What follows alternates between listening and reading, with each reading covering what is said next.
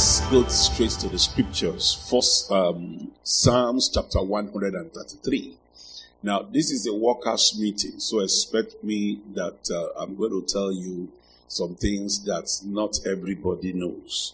So we're going to go into the meat of the word this evening. Amen. I think I've got 1 hour, right? Yeah. First, Psalms chapter 133. We're going to read from verse 1 to 3. 1 to go. It says, behold how good and how pleasant it is for brethren to dwell together in unity. It is like the precious ointment upon the head that ran down upon the beard, even Aaron's beard that went down to the skirts of his garment, as the dew of Hermon, and as the dew that descended upon the mountains of Zion. For there the Lord commanded the blessings, even life forevermore. Amen. I want to talk a bit tonight on the church. What is the church? Hallelujah. Now, a lot of times as Christians, we come to church, we don't really know what the church is all about. Sometimes we feel it's just a place for us to gather, pray, sing, and then go home. What is the church? And how is the church supposed to operate? So please get your writing materials, get something to write, because we will do some reading and learn some new things. Amen. Now, this is a workers' meeting, it's not a normal, regular church service. So you should be ready to do some work. So let me give you 1 minute for you to get your writing materials. 1 minute. 1 minute, because you will need to write. If you are going to write on your tablet or a note. Hallelujah. Amen. Are we set? Are we set? Are we set? You're writing on your phone? Are you sure? You'll be able to write on your phone. Okay. Right. So what is the church? Now, the word church is from the Greek word ecclesia. Ecclesia is spelled E-C-C-L-E-S-I-A. E-C-C-L-E-S-I-A. It is pronounced ecclesia. Now, the word ecclesia in Greek actually is a political term, and it is used for the assembly of citizens of ancient Greek states. Now, in ancient Greek, for you to understand the world in which the New Testament was written, you need to understand what is called the Greco-Roman world. That is the Greece/Roman world. As at the time of Jesus, right, the Romans were ruling that region that, we know today to be the Middle East, and then some part of Europe, and then North Africa, right? Now, so the Romans were ruling, but the Romans, when they took over from the Greeks, they did not destroy the Greek libraries. So the Romans were Roman in outlook, but they were Greek in their mind. You understand? Outlook, they were Romans, but in their mind they were Greeks, because they had access to Greek materials. So that's why you notice that even though, as at the time of Jesus, the Romans were the ruling power, a lot of literature was written in Greek. You understand? Because when Alexander the Great ruled over that region, he made sure that the Greek language was spoken in all the region that Greeks conquered. Now, the Greeks did not have kings. In the ancient world, most regions were ruled by kings, the monarchy. But the Greeks did not have kings. They had, what is called a senate. In fact, the Greeks gave us the idea of democracy that we have today from the Greek word demokrata. Now, they had a senate. They didn't have kings. Now, people are selected or elected to go into the senate to represent the generality of the people. You understand? So those who go into the Senate, that assembly, that political assembly in the UK, I think you call it the House of Commons or whatever. Now that is what is called ecclesia.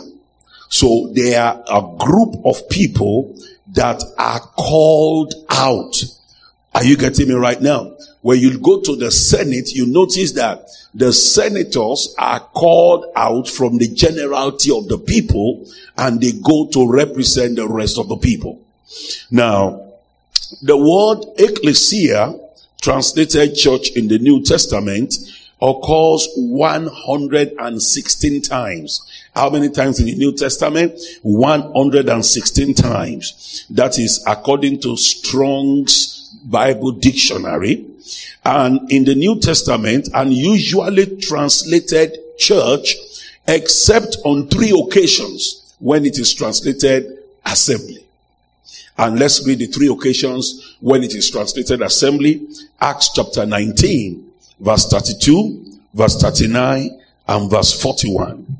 Acts chapter 19, verse 32, verse 39, verse 41. I want us to read together.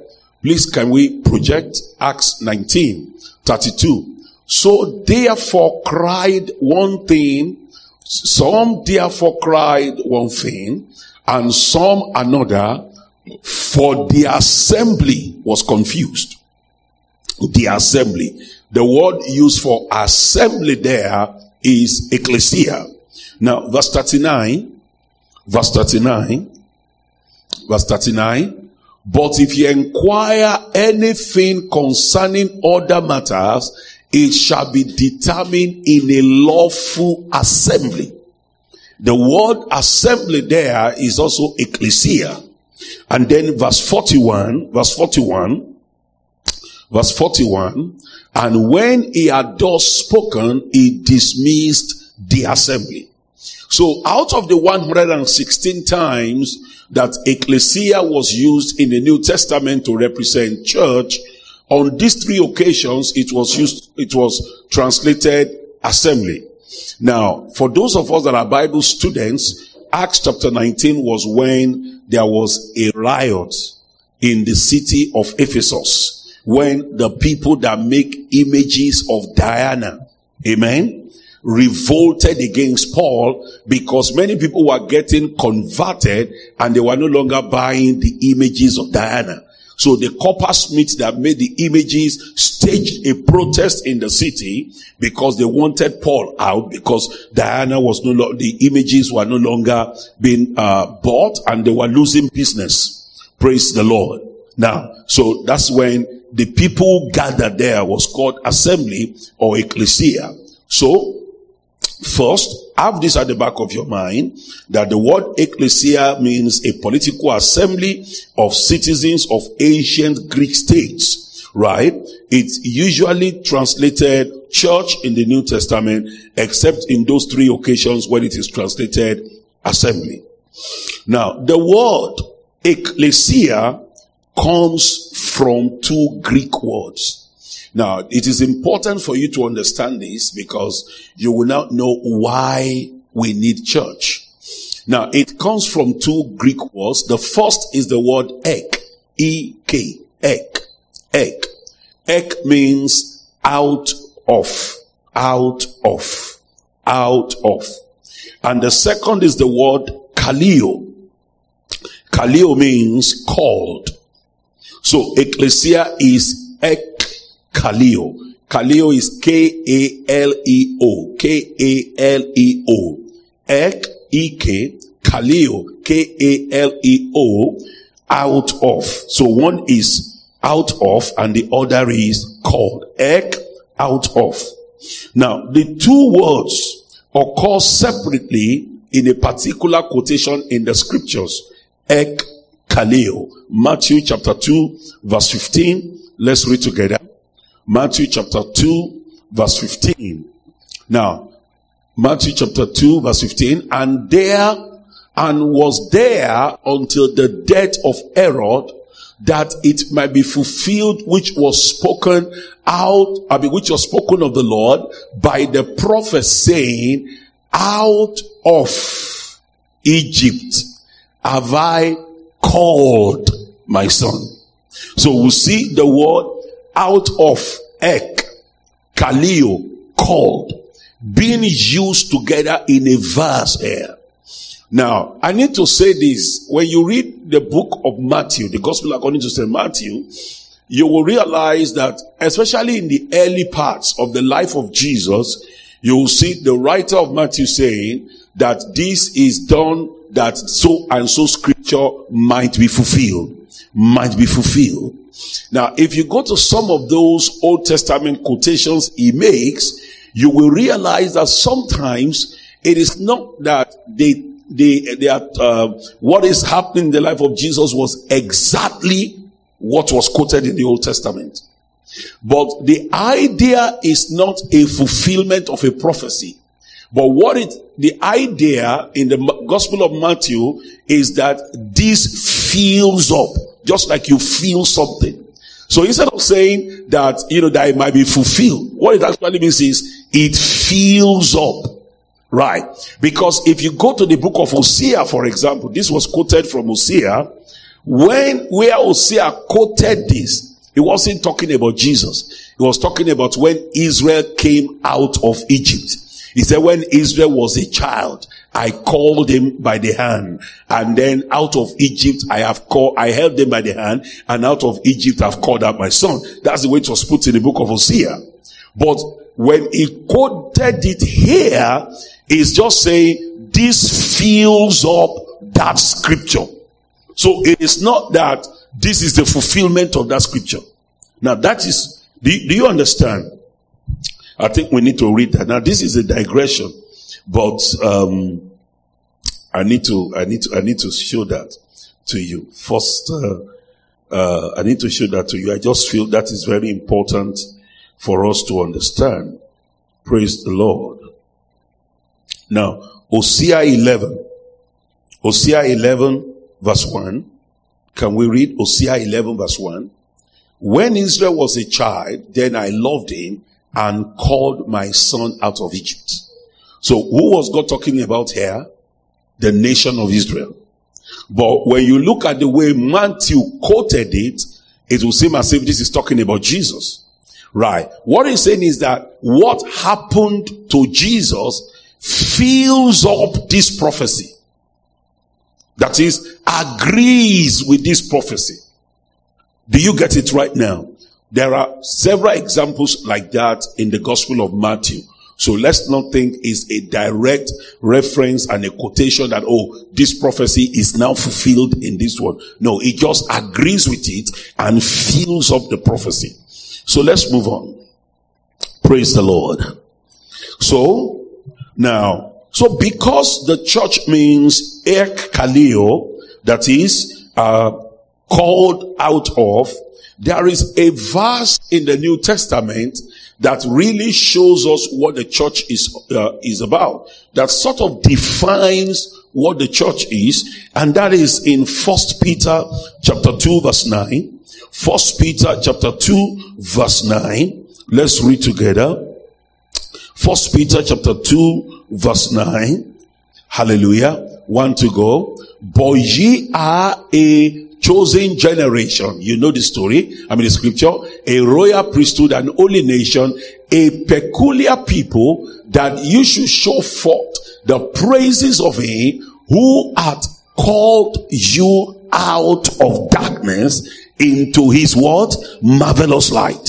So when you are talking of the church, it is an assembly of people who have been called out by God from the world and called unto himself. Are you getting it right now? Now, in the book of Acts chapter 7, when Stephen was giving his defense, let's read Acts chapter 7 verse 38. Let's look at the way he referred to the people of Israel in the wilderness. How did he refer to the people of Israel in the wilderness? Acts 7:38. Let's read together. We're going to do a lot of reading. Let's read together. 1, 2, go. This is he that was in the church in the wilderness, with the angel we spake to him in the Mount Sinai, and with our fathers who received the lively oracles to give unto us. Praise the name of the Lord. So we see that the people of Israel moving from Egypt to the promised land, when they were in the wilderness, how were they referred to? A church. Why were they called church? Because they were called out of Egypt and they were going to Canaan. Are you getting me right now? Called out. So the church is an assembly of what? People who are called out. Called out. Now you must have that at the back of your mind, that you are called out of something.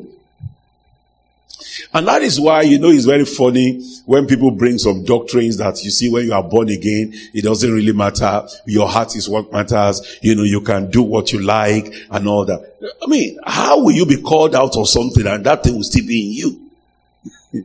You understand?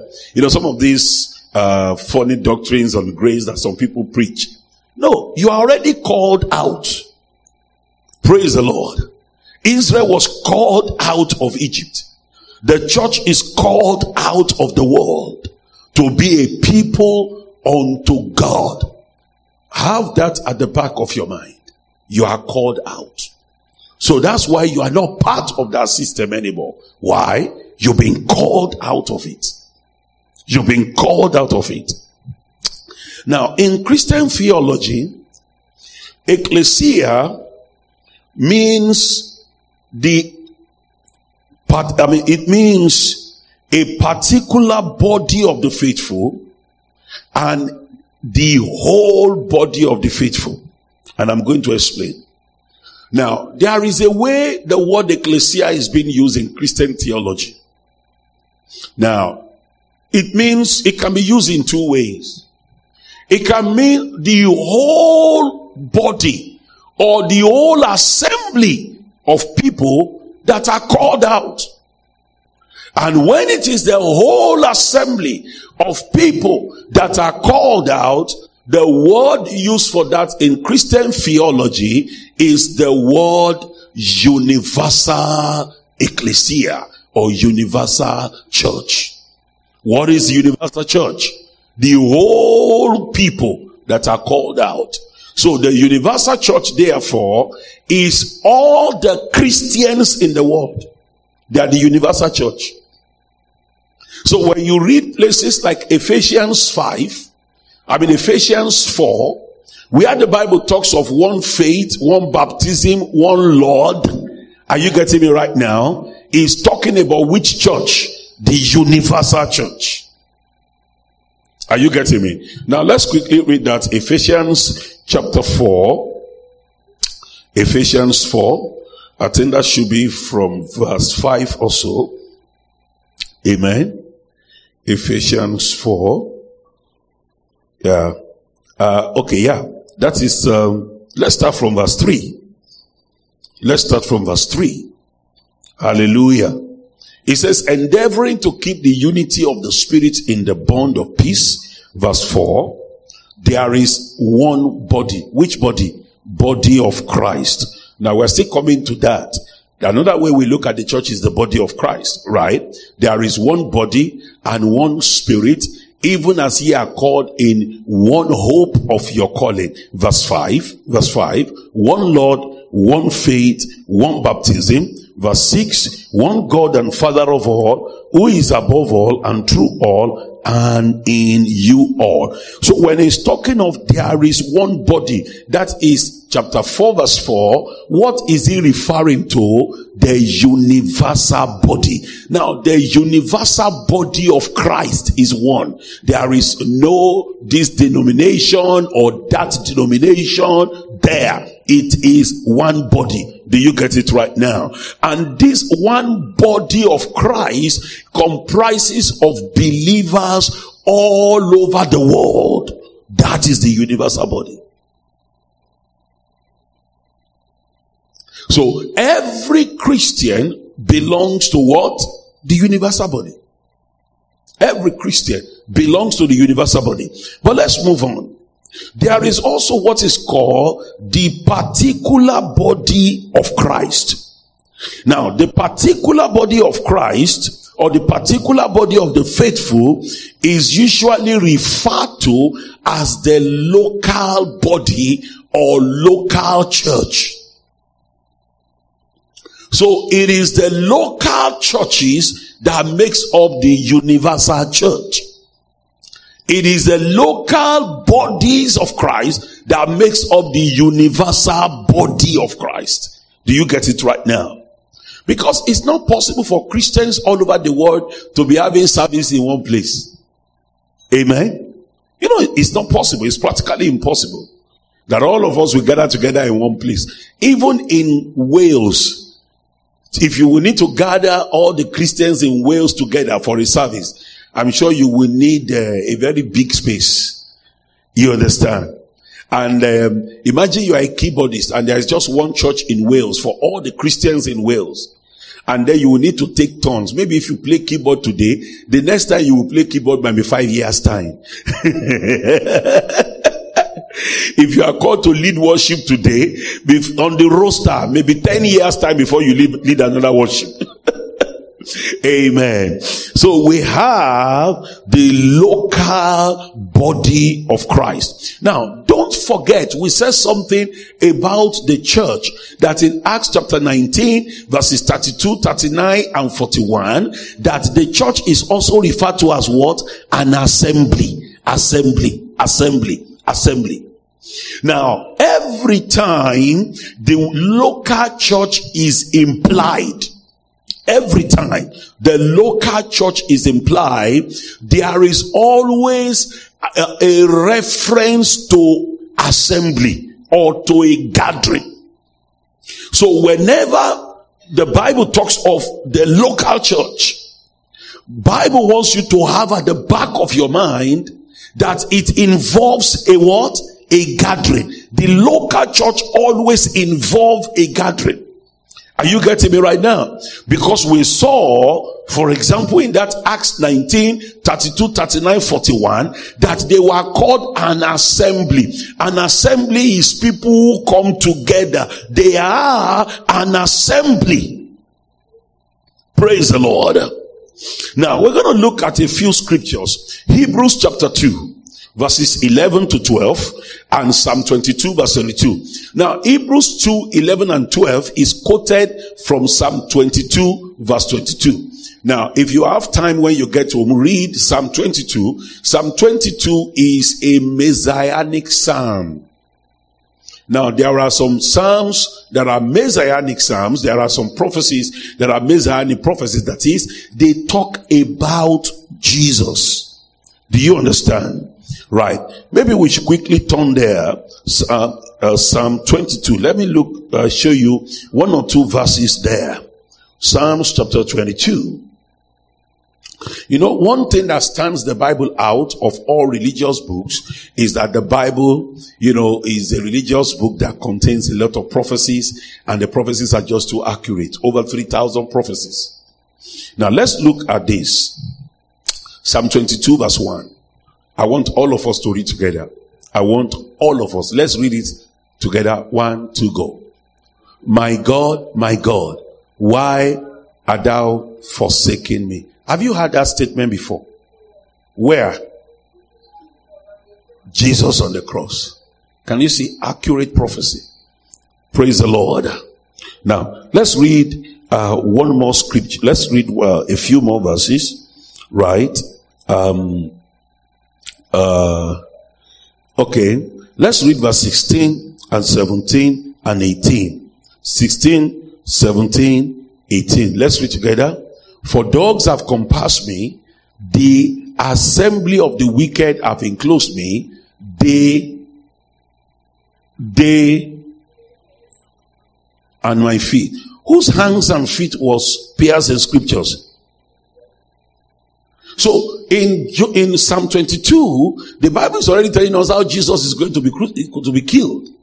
He will be killed by what? The piercing of his hands and his feet. And as at the time that David wrote this, amen, the Romans have not invented crucifixion. Are you getting it right now? Now, verse 17. Let's go on.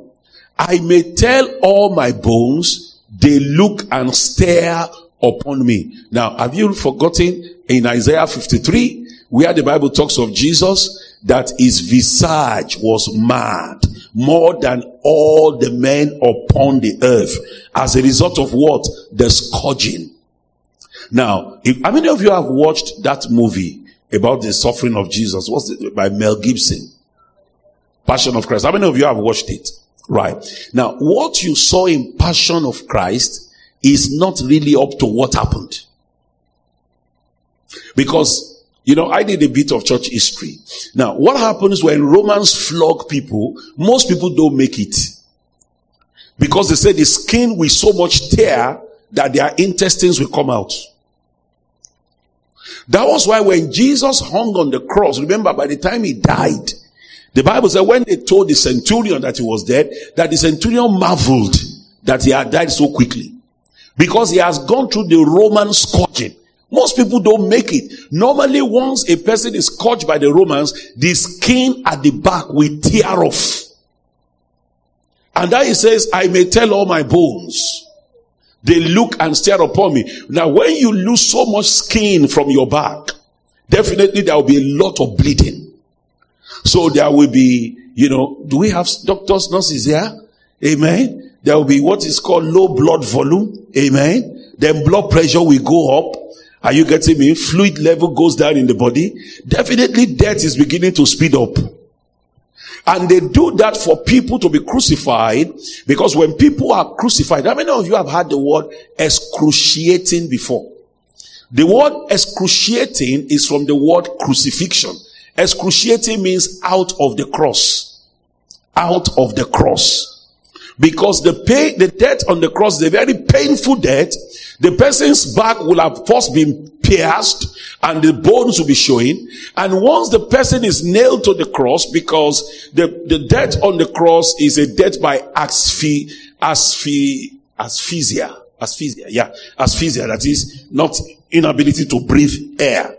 So the person on the cross cannot breathe. So to breathe, he will need to use the feet to push up, because the two arms will have been paralyzed because of the nails. Now, the nails are not actually put here, they are put here. They put it here so that this joint can hold the body. If they put it here, to just tear through. But there's a major nerve here called the median nerve. Doctors will tell you. How many of you have hit this part of your body on, how do you feel? You remember? So once they nail this place, the two arms become paralyzed. So to breathe, he will need to use the feet to be pushing up to take air and push down to to breathe out. And because the skin of the back is already removed, so he will be rubbing it on the cross. Praise the Lord. So that pain, that's why when pain is so much, they call it excruciating in English. Excruciating means out of the cross. Right. Now let's go to verse 17. I may tell all my bones, they look and stare upon me. Verse 18. Read verse 18 with me, everybody. 1, 2, go. They part my garments among them and cast lots upon my vesture.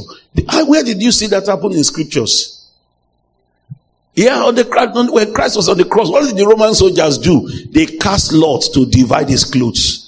Praise the Lord. So you can see the accuracy of scriptures. So scriptures like this are called messianic prophecies because they talk about the Messiah. Are you getting me right now? Now, so in verse 22, let's look at verse 22. Let's look at verse 22. It says, I will declare thy name unto my brethren. In the midst of the congregation will I praise thee. Now, Hebrews chapter 2, 11 and 12. Let's read.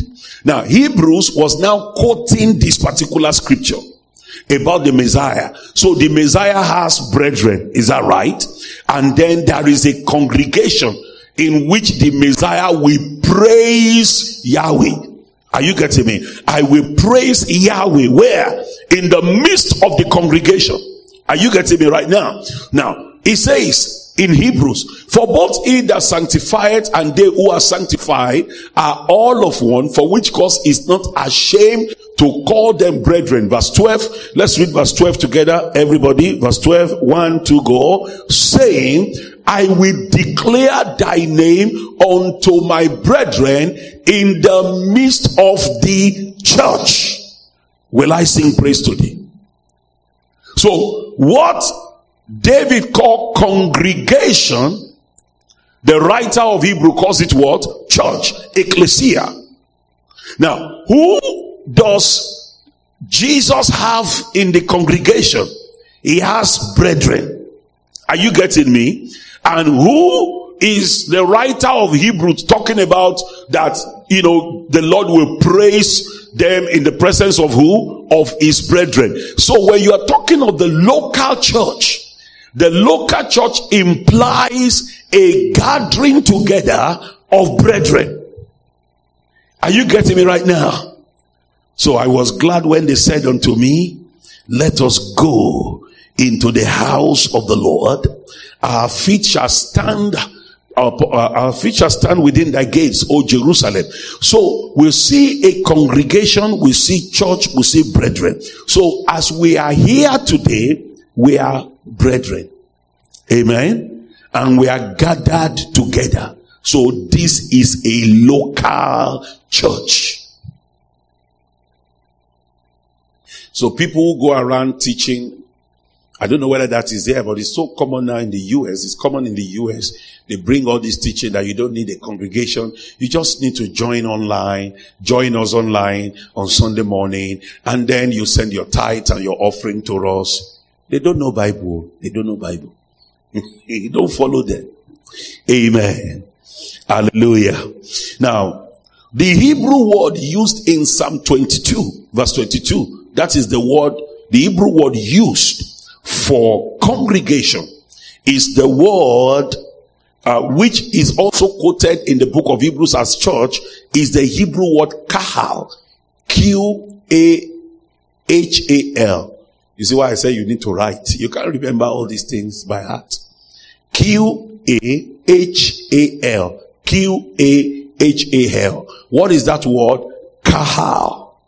Kahal. That's the word used there in Psalm 22 verse 22. So when it says, in the midst of the congregation, what does it say? In the midst of the kahal, I will praise you. Now, the word kahal actually means multitude. Let somebody say multitude. People say, well, the Bible says, where 2 or 3 are gathered. So we don't have to be more than 2 or 3.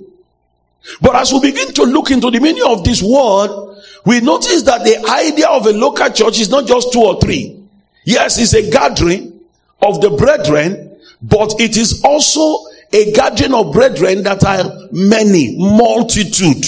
And that is why when you belong to a local assembly, you should pray and walk and believe God for the local assembly to become a multitude.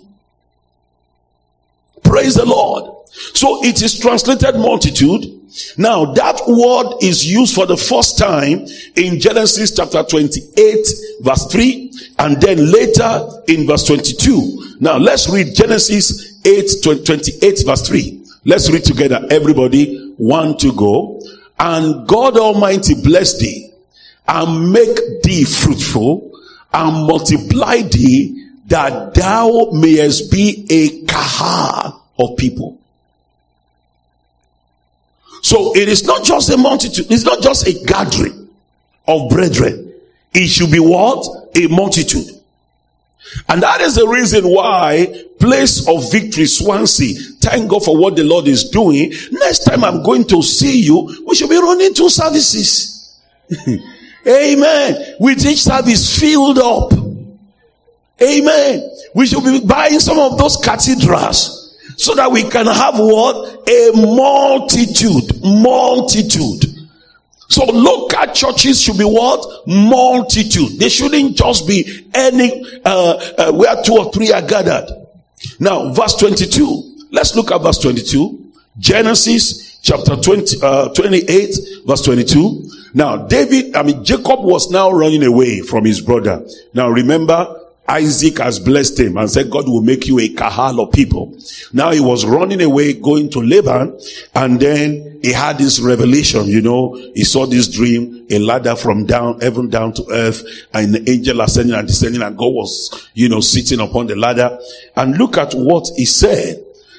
He put a stone there, and he said, and this stone which I have set for a pillar. A what? A pillar, right? Shall be God's house. Note the word pillar. God's house. And of all thou shalt give me, I will surely give the tenth unto thee. Now let me quickly stop here and just digress a bit. Do you notice that nobody actually told Jacob to pay tithe? It came from a revelation. Check, when people pay tithe, they pay it because they have a revelation. Because there was no church here. There was no Bible. There was no preacher. There was no pastor. And he said, this stone, let it be what? The house of God. In fact, that is where we get the word Bethel. Bethel is from 2 Hebrew words, Beth, house of, Elohim, house of God. So when you see in the reading Old Testament and you come upon the word Beth, any word that have Beth means the house of. Bethlehem, the house of bread. The house of bread. Bethlehem, the house of bread. Are you getting me right now? Beth-El, the house of God. El is a shortened word for Elohim. Are you getting me right now? Elohim basically means the strong one who binds himself with an oath. And that is the very first name of God revealed in scriptures. Genesis chapter 1 verse 1, right? The word Elohim, where the Bible says, in the beginning, God. That God there is Elohim. The strong one, El, that binds himself with an oath. Right? And today when you go to the Middle East, or you have Arab friends, or Jewish friends, you see them having names that, have El.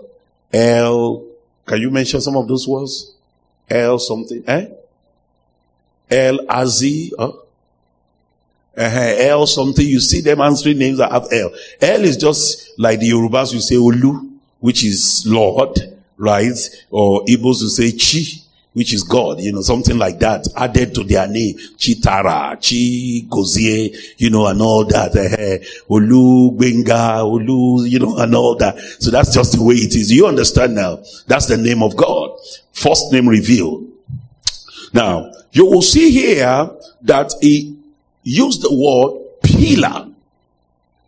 And then he says, this is Bethel. Pillar. Bethel. And there I will pay tithe. So when he says, bring all the tithes to my storehouse, are you seeing the connection of scriptures now? Bethel, pillar, tithing. Now, let's move on. 1 Timothy 3. Timothy, Apostle Paul now took on this Genesis 23, verse 22, and in 1 Timothy, in his letter to Timothy. Now understand this, 1 Timothy, 2 Timothy, and Titus, they are called pastoral epistles. They are called what? Pastoral epistles. Why are they pastoral epistles? Because they give us the foundation of how a church should run, how to get elders, deacons, leaders, criteria to use to ordain them, and things like that. So that's why they are called pastoral epistles. Now, let's read 1 Timothy 3:15. 1 Timothy 3:15. He said, but if I tarry long, that thou mayest know how thou oughtest to behave thyself in where? The house of God, the Bethel, right? Which is the church of what? The living God, the what? Pillar. The what? Pillar. And ground of truth. Can you see the use of the word pillar again? Right. Pillar. So we see that therefore the church is not just any kind place. It's a serious matter. It is the pillar, the ground of truth. Now, the word pillar there is figurative. It doesn't mean just pillar. What do we have pillars for? Do we have anybody who is into architecture, building, and all that? Yeah. To support. Right. So the church gives the supporting structure. He supports. So that is where God is, the church is that support, is that pillar where God can come and communicate with people, bless people. And that's why he said in that Psalm 133, behold how good and how pleasant is it for brethren to dwell together in unity. It is like the oil that runs from the head of Aaron down to the bears, down to the skirts. Verse 3, for there, what happens? God commands the blessing. There. Where does God commands the blessing? There. And that's why everything, whenever people cry to God in any area, oh God, visit us. You know what God does? He will just plant a church there. And the UK people, the British, they got it well, right? When there was revival, you will notice that if you go around UK, you will see that virtually on every street they have churches. Virtually on every street. Because the church is actually the answer of God to the suffering of the people. So when people say, churches are everywhere, I say, we have just started. We have just started. Place of Victory, we still have many branches. All of you will become pastors and ministers and deacons and deaconesses, and you will feel the whole of Swansea, the whole of Wales. Praise the Lord. And then you begin to go to other places, because God will keep planting church, because that is where he commands the blessing. He will keep planting it. So if there is another town and they start crying to God, Lord, we need deliverance. Lord, we need healing. Lord, we need blessing. Lord, we need breakthrough. Oh God, have mercy on us. Have mercy on us. What will God do? He will just put it in the heart of Pastor Jeffrey. We need to plant a parish in that place. That's how God works.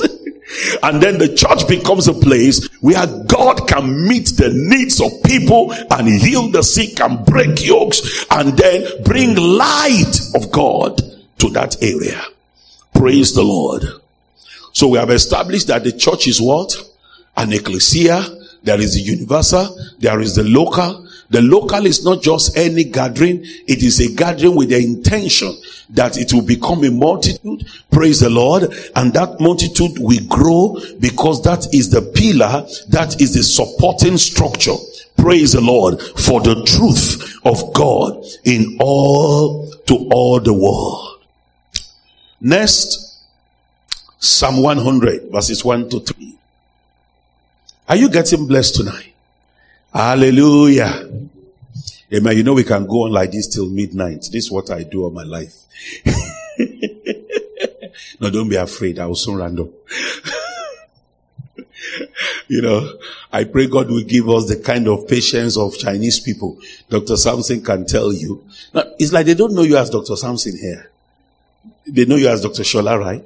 So I better start calling you that. I know him as Bro Samson there. They are very patient with the word of God. They sit for hours. 8 hours they are there. We're still teaching. They are not going anywhere. But black people, God will help us. We are always in a hurry. Amen. Now let's read Psalm 100 from verse 1. He said, make a joyful noise unto the Lord, all ye lands. Serve the Lord with gladness. Come before his presence with what? Singing. Verse 3, 1, 2, go. Know ye that the Lord, he is God. It is he that has made us, and not we ourselves. We are his people and the sheep of his pasture. We are what? His people. And what? The sheep. So in a local church, the we in the local church, what are we? We are the sheep. We are the sheep. So, in a local church, we are what? Sheep. So every one of us here, what are we? Sheep. We are the sheep of his pasture. We are not the goat of his pasture. We are what? The sheep of his pasture. Goats are very stubborn. And there are some goats inside the sheep. Yeah. If you pastor, you, you know, goats, they inside church, you.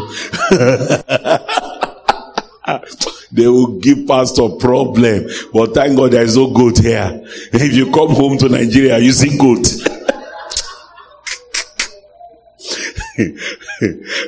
You know, if you must be a pastor, you must be very patient. But people will show you, So we are the sheep of his pasture. We are the sheep of his pasture. Now, let me ask you, what is the greatest need of sheep? Who wants to tell me? What's the greatest need of sheep? Food, direction, shelter, Let's quote Psalm 23.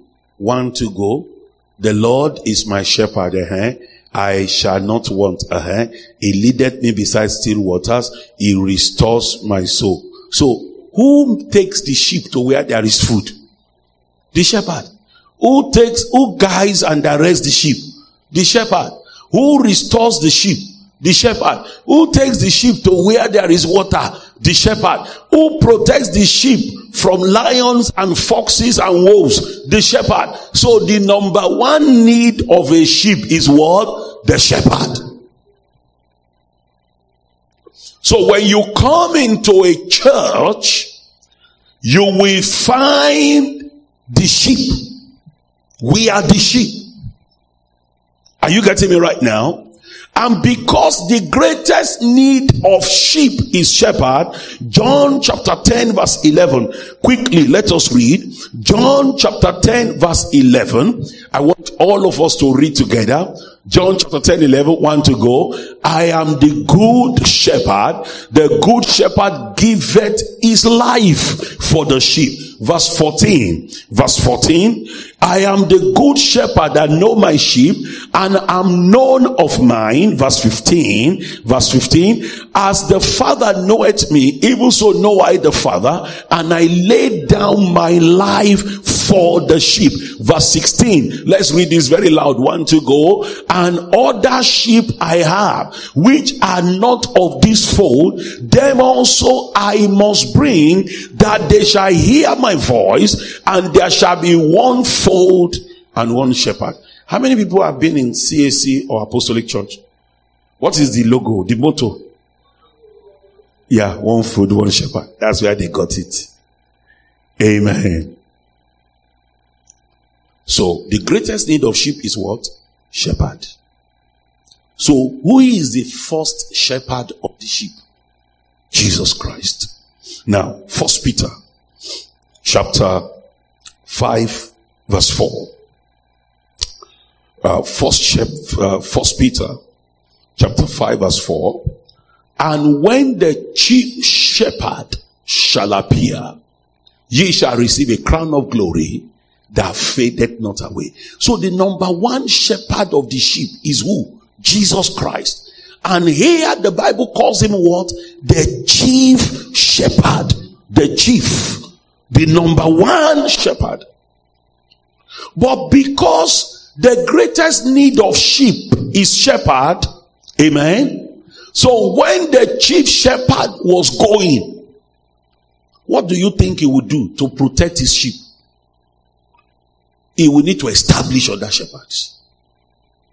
Because without shepherd, what will happen to the sheep? They will go astray. Wolves will finish them. So, for 3.5 years, what was the chief shepherd doing? He was raising up another generation of what? Of shepherds. Now, John chapter 21, verses 15 to 17. John chapter 21, verses 15 to 17. Now let's read together, church. We're going to read together. You see, this is a ministers or workers meeting, so we're going to read together. Amen. Let's read 1 to go. So when they are dying, Jesus said to Simon Peter, Simon, son of Jonas, lovest thou me more than this? He said unto him, Yea, Lord, thou knowest that I love thee. He said unto him, prophesy to my sheep.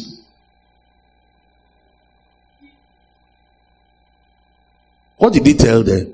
Feed my sheep and my lamb. Take care of these. You know, lamb is small sheep. Baby sheep is lamb. Praise the Lord.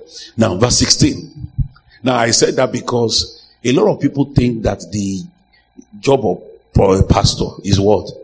To be telling your phone number. That's not true. They say, that man of God, he dey see. How many of you have heard that before? We invite people to church. They say, that your pastor, he dey see. If you know they see, I know they go. Now, pastor, where they see. That's not the job of a pastor. I'm going to show you. He said unto him again the second time, Simon, son of Jonas, lovest thou me? He said unto him, Yea, Lord, thou knowest that I love thee. He said unto him, feed my sheep. Verse 17, quickly. Verse 17.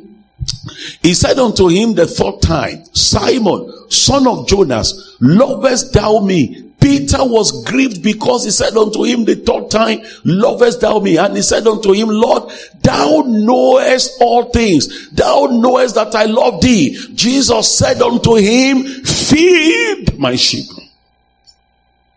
So what is the job of the shepherd? Is to what? To feed the sheep. So who is the chief shepherd? Jesus Christ. When he was going, what did he do? He raised up shepherds. Are you here with me? He raised up what? Shepherds. What are the shepherds supposed to do? To feed the sheep. Just like he fed the sheep. Are you getting me right now? So in a local church, therefore, what do we have? We have Jesus, who is the chief shepherd, who has gone to heaven. And then we have the local shepherd and the sheep.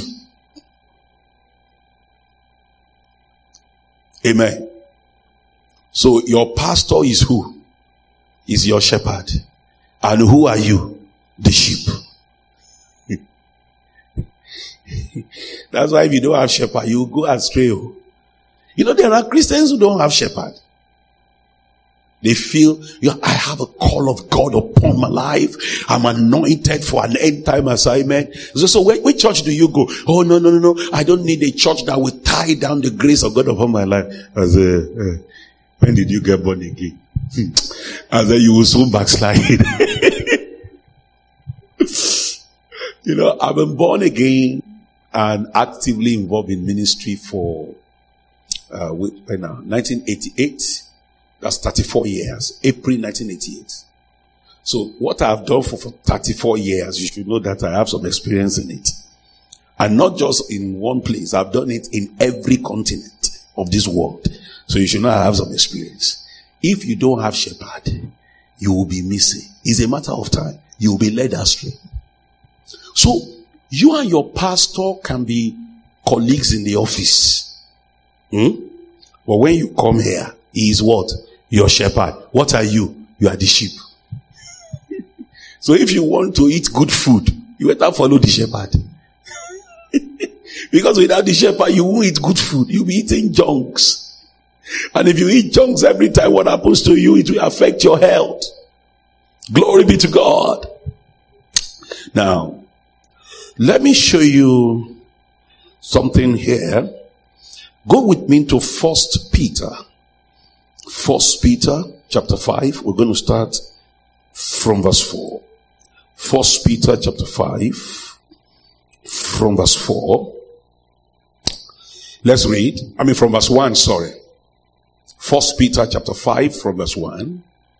The elders which are among you I exhort, whom I'm also an elder and a witness of the sufferings of Christ, and also a partaker of the glory that shall be revealed. Verse 2. Feed the flock of God which is among you, taking the oversight thereof, not by constraint, but willingly, not for filthy lucre, but of a ready mind. Verse 3. Neither has been lords over God's inheritance, but being examples unto the flock.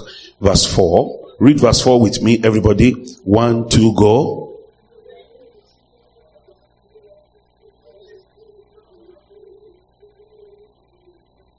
Right. Now, when you look at verse 1, they said the elder. The word elder, right? Pastor. Let me start from this. In the Greek, the word translated pastor is from the Greek noun poimen. P-O-I-M-E-N. Poimen. That's the word translated pastor. And the word is the same word translated shepherd. It's actually shepherd.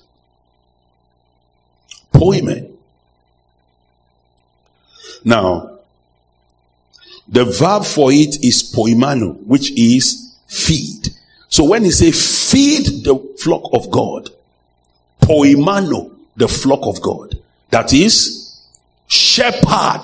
That's why if you read some new translations, contemporary translations, instead of saying feed the flock of God, they will say shepherd the flock of God.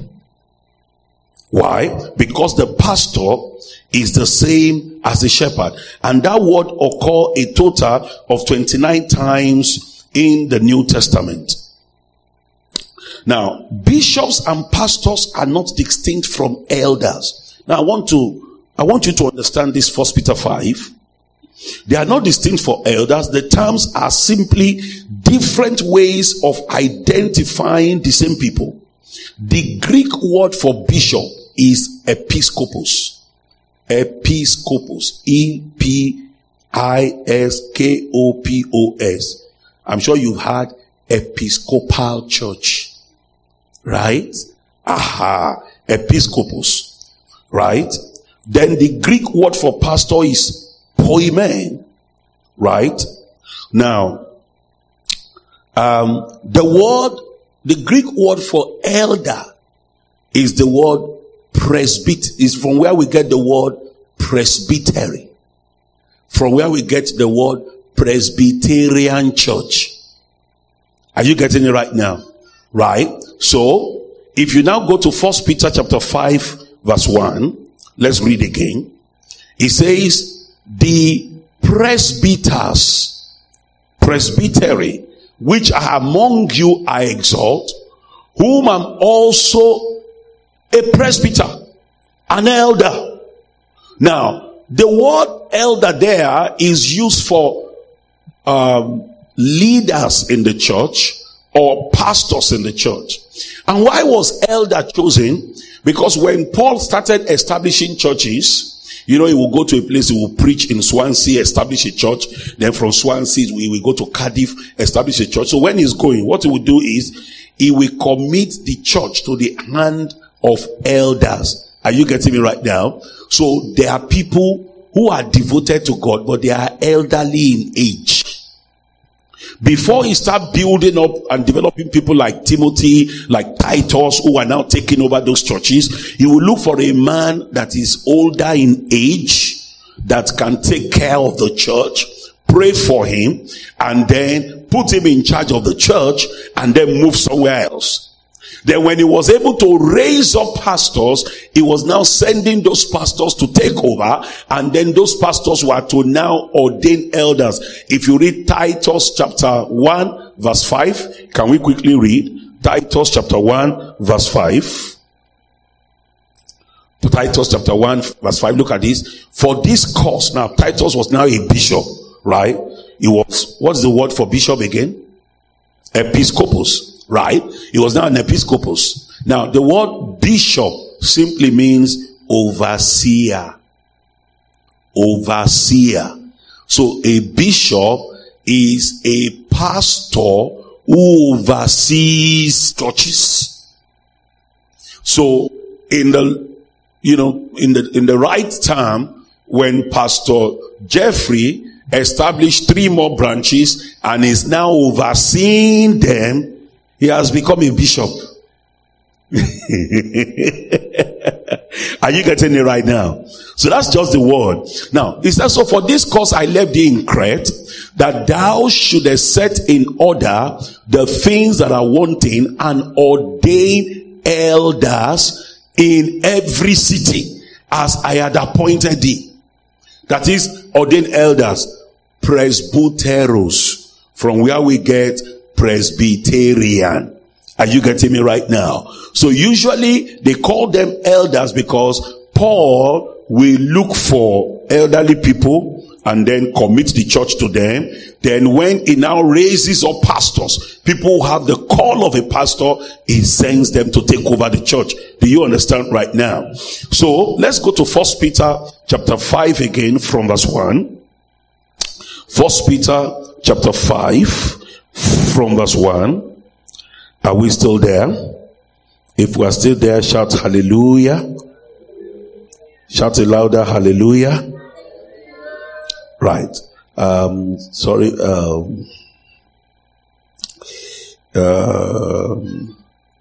I'm coming. Just a minute.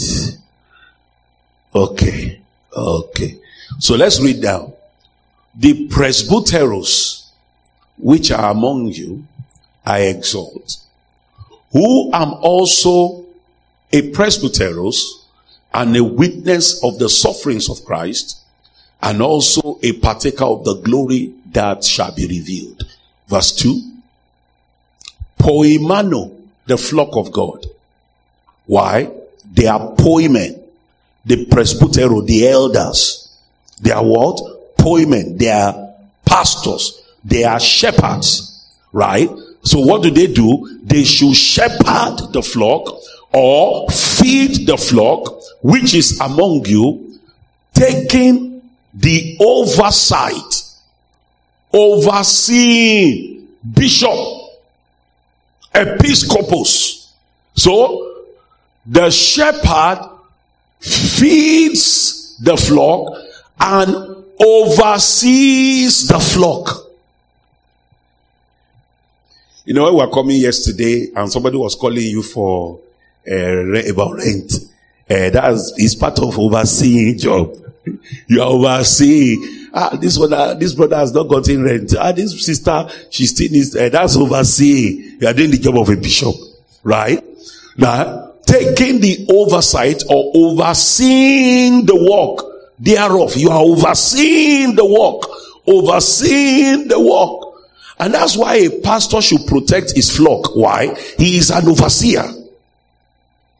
Amen. You know, sometimes when pastors get involved in some of the things we do, we say, no, this is my life. This is my life. Why should he? No, he's an overseer. Amen. If you are my flock and I see that where you are going there are wolves there. As an overseer, I should be able to see that there are wolves there and say, Sister Janet, don't go there. There are wolves there. Don't listen to those kind of doctrines. Those doctrines will make you to miss heaven. Why? He is an overseer. But today people say, hey, which one is his own? After all, like Yoruba says, there is no fight in church. You only say prayer, I say amen. How many of you understand Yoruba here? Kosika in church, Shadura and Shami. There is fight in church. Church is more than Shadura and Shami. Amen. Because he's supposed to oversee. Amen. Hallelujah. And especially for those of us that are young, still believing God for getting married and all that, your pastor should be able to oversee who you are going to marry. Don't just come and say, Pastor Jeffrey, praise God. I've met John. We met at a function. He's also a Christian, even though he doesn't really take church serious. But he's also a Christian. So by the grace of God, we'll be going to Nigeria to marry. You know, you are not allowing him to take the oversight to be a bishop over you. You should be able to say, well, I'm praying, I met John, but we are still believing God. Come and meet my pastor first. And I know there are young ladies there. Let me tell you, young ladies. Any young man that doesn't have an authority that can call him to order, don't marry him. That is, he doesn't have someone that can say, come, Sit down there. That's error going to happen. Young girls, I'm telling you. You meet a young guy and every time he is the alpha and the omega of his life. Nobody can call him and say, sit down.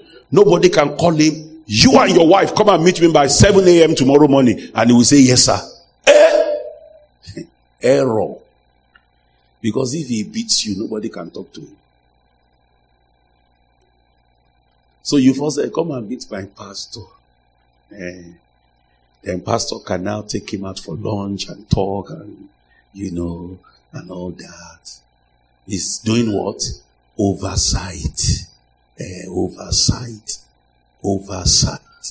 And as a pastor, one of the things you do when you... Okay, let me talk about that. Let's go to 1 Peter 5 again. Amen. So, you are supposed to feed the flock of God. Now, let's look at Acts chapter 20. Acts chapter 20, 28 to 29. When Paul was leaving the church at Ephesus, what did he say to the leaders of the church at Ephesus? How many seconds do I have more? It's like my time is up, right? Okay, let's wrap it up here. Acts 20, 28 to 29. Don't mind me, I like talking a lot. 1, 2, go. Take heed therefore unto yourself. Now, who was he talking to here? The presbytery, the elders, the pastors, the poimen, the bishop.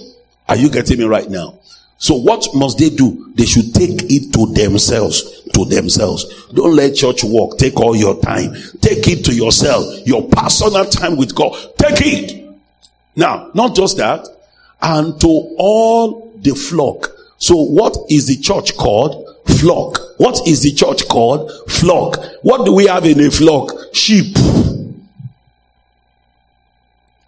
Which the Holy Ghost has made you overseers. Episcopos. Amen. For example, if I see a sister and is getting close to one so-called bro in the church, and I know this bro is not bro. And because it's the Holy Ghost that made me overseer, I can call her and say, as I'm overseeing, use wisdom. That bro is still not bro. So when Pastor Jeffrey does that, don't be angry. He's what? Overseeing. Are you getting me right now? He's overseeing. Which the Holy Ghost have made you overseers to do what? To feed. A newer translation will say is to shepherd. Poimano, the church of God, which he has purchased with his own blood. So this gathering is a serious one. Somebody paid for this gathering. And he paid the ultimate price for us to have this gathering. That's why I see, don't fight church. Nobody escapes it. Even if your church offends where you are going to leave, just leave. Don't go and say, hey, that church, they call themselves church. Hey, price was paid for it. And it's the price of blood. The owner of the church will ask you. Don't destroy church. You know why? The person who paid the price for this gathering with his blood, if you destroy, he will ask you. You know, I told you, I've been in this thing for 34 years. And I've seen people who destroy church with their mouth. And I've seen what happens to them. If God is calling you to ministry, don't break the church you are and carry it away to go and start your own. Somebody paid with his blood. One day we ask you. Amen? Don't fight church. Because church has owner. The owner of this church is not Pastor Jeffrey. Pastor Jeffrey too is accountable to the owner. Do you know on the last day, all of us will be on a single file? As the owner is asking you, how did you do my church? You will also be asking you, I told you to be singing in the church. How did you do it? Because we are all accountable to the owner of the church. So when you are committed to the work of God in the church, you are not serving the pastor. Because the pastor, no, like the Yorubas we say, oh no, duty any. He too is striving to make it. Amen. So he said, shepherd the church of God, which he has purchased with his own blood. Now read verse 29. Why do you need to shepherd the flock of God? Verse 29. For I know this, that after my departing shall grievous wolves enter in among you, not sparing the flock. So why does the sheep need shepherd? Bible says there are wolves around. You know, around all this Swansea, there are wolves. Wolves. They want to tear you. They want to take you away. They want to ruin your faith. They don't want you to make heaven. We went somewhere yesterday. When we went to eat, he said that is the Sodom and Gomorrah of Swansea. Amen. There are wolves there. Hallelujah. Now, for many of us there, if you know the plan that Satan has for you, Satan is not joking. He wants some of us to be in asylum by now. He wants some of us to be begging by the streets. He wants some of us, to be on drugs by now. He wants some of us to be sick right now. He wants many marriages to be broken. He wants girls, men to be into prostitution, wasting them. That's the plan he has. Wolves. So because of the wolves, what did God do? He put the sheep under the care of shepherd. If you run away, you don't allow yourself to be shepherded, wolves will catch up with you.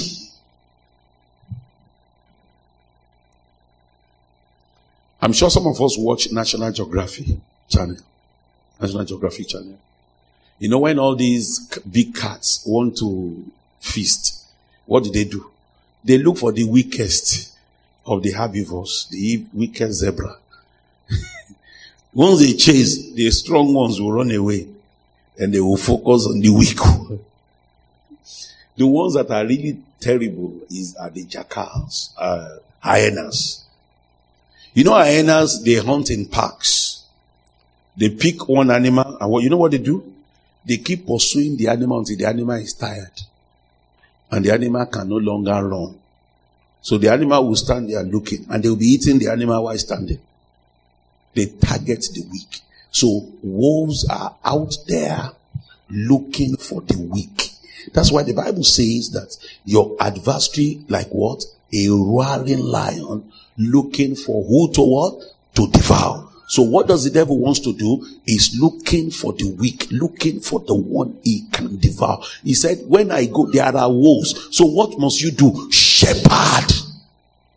Shepherd. Amen. Verse 30, quickly. Verse 30. Amen. Also of your own selves shall men arise, speaking perverse things, to draw away disciples after them. So it's been happening for 2,000 years. Now, let's rehearse Psalm 23 again. Everybody, 1, 2, go. No, don't project it. We all know it. All of us. 1, 2, go. The Lord is my shepherd. I shall not want. It's like you know it better than us. Can you read it? Amen. Are you a student? Postgraduate? I was thinking that you look like undergraduate. I was preaching in one school in Malaysia, and I saw one Nigerian Yoruba girl. So after the meeting, they introduced her to me. I said, what course are you doing? Did you just enter? She said, no, I'm rounding up my PhD. I said, you? He said, yes. I said, I'm sorry, how old are you? She told me, I said, how come? I said, you say, yeah. He's a lecturer now. Amen. So let's read Psalm 23 again. 1 to go. The Lord is my shepherd. I shall not want. He leadeth me beside. He leadeth me beside. He leadeth me beside. Now, what is still waters? Still waters. What does it mean? Calm waters. Do you know that sheep don't drink from troubled waters? Go and ask farmers. Once a water is troubled, sheep will run away. They will be thinking there is something inside that water. Don't go there. So sheep always drink from smooth running waters. So what does the devil do? When he wants to destroy a church, he will raise up some people within the church to trouble the water. That's why we must be careful. When people start saying, in fact, this is our pastor self. In fact, the way they are doing this self. In fact, all those things are ways to do what? To trouble the water. The moment people start talking cha-cha-cha-cha-cha in the church, the moment people start fighting in the church, the water is troubled. And what will happen to the sheep? They withdraw. And then the real sheep begins to get thirsty. And when they cannot get their needs met, they go to somewhere else to drink. So that's why Paul said, even from among you, some people will arise to scatter the sheep. Why? Because it is easy to trouble the waters by raising up people within the church. And that's why, you see, it is impossible for us to have a church and you will not have misunderstandings. Let me say that to you. So when Yoruba say there is no fight in church, it's not true. There is no way that you will not have misunderstanding. But what does the Bible say in Matthew 18? He said, if your brother offend you, what must you do? He said, go and talk to him. He didn't say go and talk to somebody else. He said, go and meet him. Tell him. If he doesn't listen, then you can call one or two other people. Then if not, the church. So let us not allow issues to trouble the water. Are you getting me right now? Let's always resolve issues. Let's read one more scripture. My time is far spent. Jeremiah 3:15 and 16. This one we are going to read together. Jeremiah chapter 3:15 and 16. So what is the greatest need of sheep is what? Shepherd. What's the greatest need of sheep is what? Shepherd. Tell your neighbor, you need shepherd. You need shepherd. You need shepherd. Don't say, well, I have all the anointing, I can do all the prayer. It's a lie. You need shepherd to take you to where there is food. If you don't have a shepherd now, you won't be hearing me today. I won't be here. It's because you have a shepherd. The shepherd now said I should come and bring food for you. Amen. Now let's read. 1, 2, go. And I will give you pastors according to mine heart, which shall what? Feed you with what? Knowledge and understanding. What will they feed you with? Knowledge and understanding. What will pastors feed you with? Knowledge and understanding. What will pastors feed you with? Knowledge and understanding. So when you go to a church, what are you expecting to be fed with? Knowledge and understanding. Not calling phone number. That's not food. Amen. Not calling passport number. That's not food. Praise the Lord. Now, what will happen when you are fed? 1, 2, go. Verse 16. When you are fed, and it shall come to pass when ye be multiplied and increased in the land. Now, so what will happen to you? Multiplication and what? Increase. What will happen to you? Multiplication and what? Increase. What will happen to you? Multiplication and what? Increase. So how do you experience increase as a sheep? You let your pastor feed you. That's actually the key to the miraculous.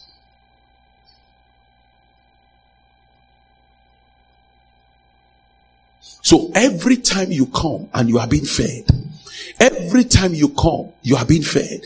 Every time you come, you are being fed. What happens? Increase begins to come to your life.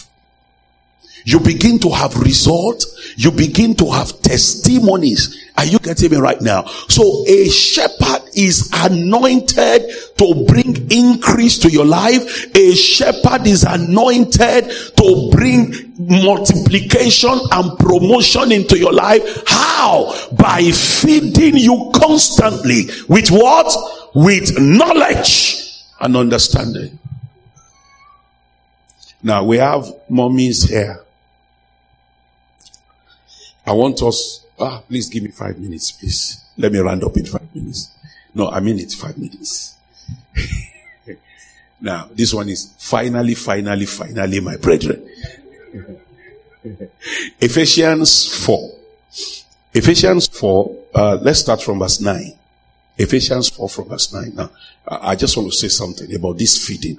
Because you will see that in all the scriptures we'll be reading about shepherd, what do? They say feed the flock, feed the flock, feed the flock, feed. Now, let's read from verse 9. 1 to go. Now that he ascended, what is it?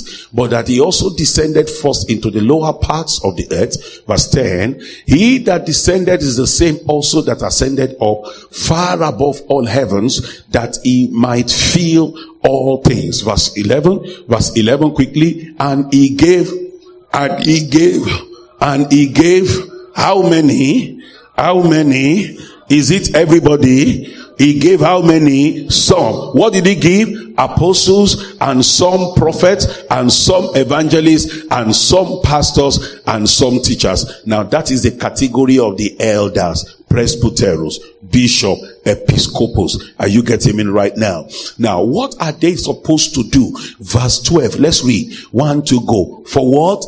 The perfecting of the saints, for the work of the ministry, for the edifying of the body of Christ. Verse 13, quickly, till we all come in the unity of the faith and of the knowledge of the Son of God, unto a perfect man, unto the measure of the stature of the fullness of God. Verse 14, quickly, verse 14, that we henceforth be no more children, tossed to and fro, and carried about with every wind of doctrine, by the sleight of men and cunning craftiness, whereby they lie in wait to deceive. Now, so he gave some. That will be a teaching for another day. But what did he give them for? For the perfecting of the saints. Say with me, perfecting.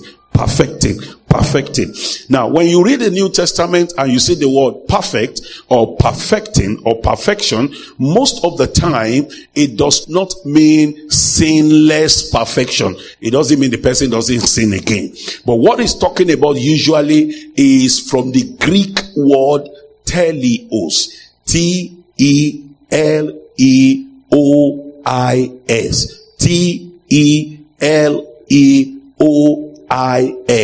Teleos. What is teleos? To reach full measure, full stature, maturity. Amen. Now, when you look at me now, with respect to height, I have reached teleos. I have become perfect. That is, I can never be taller than this.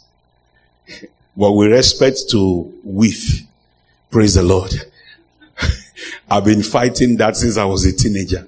Amen. And I'm still fighting it. Hallelujah. Right. But when you look at, do we have a child there? When you look at this young man, what's your name? Desmond. Hallelujah. Stand up. Now, Desmond has not reached teleos with respect to height. Amen. So in 5 years from now, he's going to be taller than this. Right? Now, but there was a time, sit down, that Desmond was like that little girl. There was a time that Desmond was a baby. Now I want to ask all the mommies here, how did Desmond grow to this height? What happened to him? Was it prayer and fasting? Was it anointing oil? What made him grow to this height? Food. Amen. Food. So for as long as a baby is being fed, what will happen? He will keep growing until he reaches what? Telos. So he said that we henceforth be no more babies. Amen. That we henceforth be no more babies. Verse 14. That we henceforth be what? No more babies. So when you come into church, you are a baby. So the poimano you with what? Knowledge and understanding. And as you now begin to grow, you start seeing miracles, testimonies in your life. Why? You are being fed. That's why be committed to midweek service. House fellowship. Do you do house fellowship? Not yet. Okay. House fellowship. Midweek service. Don't just make it Sunday service alone. Be committed to being fed. Because when you are being fed, spiritually you start growing. Are you getting me right now? And as you are growing, we begin to see the result in your life. Do you know what problem we have in the church today? Many people have kwashiorkor, spiritual kwashiorkor. They don't know anything. That's why I said that we be henceforth no more children tossed to and fro. So when they hear, hey, one prophet is coming to Swansea, he can tell you your past, present, and future. When he does his hand like this, he will just mention your passport number. When he does his hand like this, he will tell you the village you come from. So what do babies do? They will run there. Hey, oh God, let the prophet call my case. Let the prophet mention my case. Babies. Babies. Babies, right, need to get everything done for them. You know, mothers will tell you when you are a baby and they cry for everything. Is that not right? When babies are hungry, what do? They cry. When you give them food and they are full, what do? They cry. When they want to sleep, what do? They cry. When they wake up from sleep, what do? They cry. So when you see a congregation of babies that have not been fed, they complain about everything. You see? Ushers didn't clean this chair well. They should have cleaned it well. What are they doing in the church? Babies, you can clean it. So look at that scripture again, that Ephesians 4. Look at verse 12 again. Verse 12. For the what? Perfecting. Maturity of the saints. For the work of the. So if people remain babies, they can't do the work of ministry. For them to do the work of ministry, they must have what? Been fed. Amen. They must have been matured. That is when they can do what? The work of the ministry. So, the choir cannot minister in power if they are babies. Are you getting me? So if you have a chunk of choir members who are not yet fed with knowledge and wisdom, having an understanding of the word, they will sing, but the impact can be much. Are you getting me right now? So how do we do the work of the ministry? It is saints who have been fed and they are growing. They are the ones that do the work. Pastor, that's why some people complain. Every time they want us to come to church. Every time they want us to do this. The choir mistress will say that we are going to have practice. They should know that this is Europe. This is not Nigeria.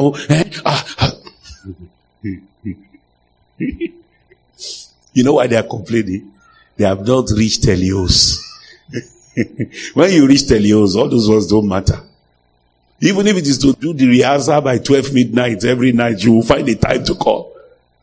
But if you have not reached Telos, even if they tell you the rehearsal is 5 minutes, you will still say that it is too much.